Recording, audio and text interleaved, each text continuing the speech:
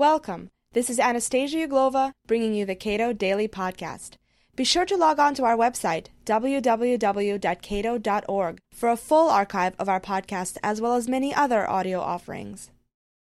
Does American education need an overhaul? While tuition costs rise relentlessly, many are questioning what students are actually learning and whether there's a real payoff for all the money spent. Cato education policy analyst Neil McCluskey addresses these issues in today's podcast. You're hosting a policy forum here on Wednesday on the need for ivory tower overhaul. Why is this necessary now? Well, it's kind of a complicated question. Right now, there probably is a need to overhaul the ivory tower, but not in the way that a new commission, well, not really a new commission, a commission that's been in existence for a year but just recently released a report to the secretary, doesn't need to be overhauled the way they want it to be overhauled.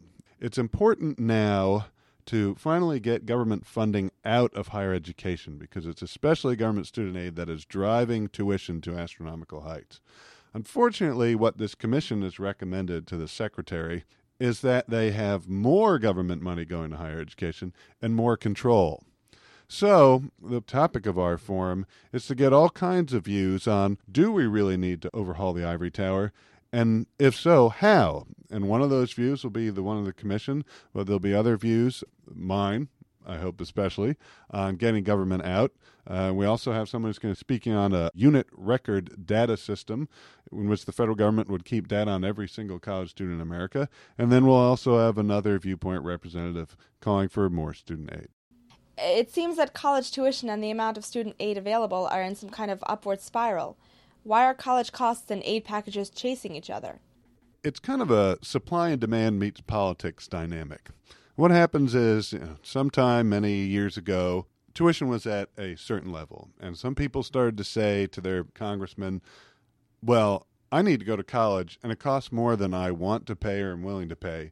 How can you help me out? So politicians, always happy to get more votes, say, oh, well, we can help you out by giving you student aid. So they pass laws that put student aid at an amount so people who couldn't afford X can now afford it. Well, so students start buying more higher education because someone else is paying for it. Then the schools think, well, there's more money out there. We'll charge more because we can get more money. And in addition to that, students with more money say, I want nicer things. And so schools, just to compete, also have to spend more money to put out nicer things. Well, that raises the price of college. And so then these same people who couldn't afford X before say, wait a minute, I can't afford X plus 1. Hey, politicians, help me afford X plus 1. Politicians want votes, do it again. And so the spiral continues. And at that point, it's sort of a death spiral because prices keep going up, people demand more government money, they get more government money, and prices keep going up. So whose fault is it? Are universities to blame for spending on extravagances, or is financial aid entirely too accessible? I think that the main driver is that financial aid is too accessible, and that makes universities spend excessively. Universities are like anyone else. They want to get as much money as they possibly can. And so long as the government, that's often state governments and in part also the federal government, actually large part the federal government, as long as they keep saying, well, we're going to make sure everyone can go to college and we're going to give them the money that the universities would happily have, then it just goes on forever. So it really is a matter of government is letting people buy college with someone else's money, and then there is no incentive for anyone to save money and economize, and that's where you get extravagances. What should be done?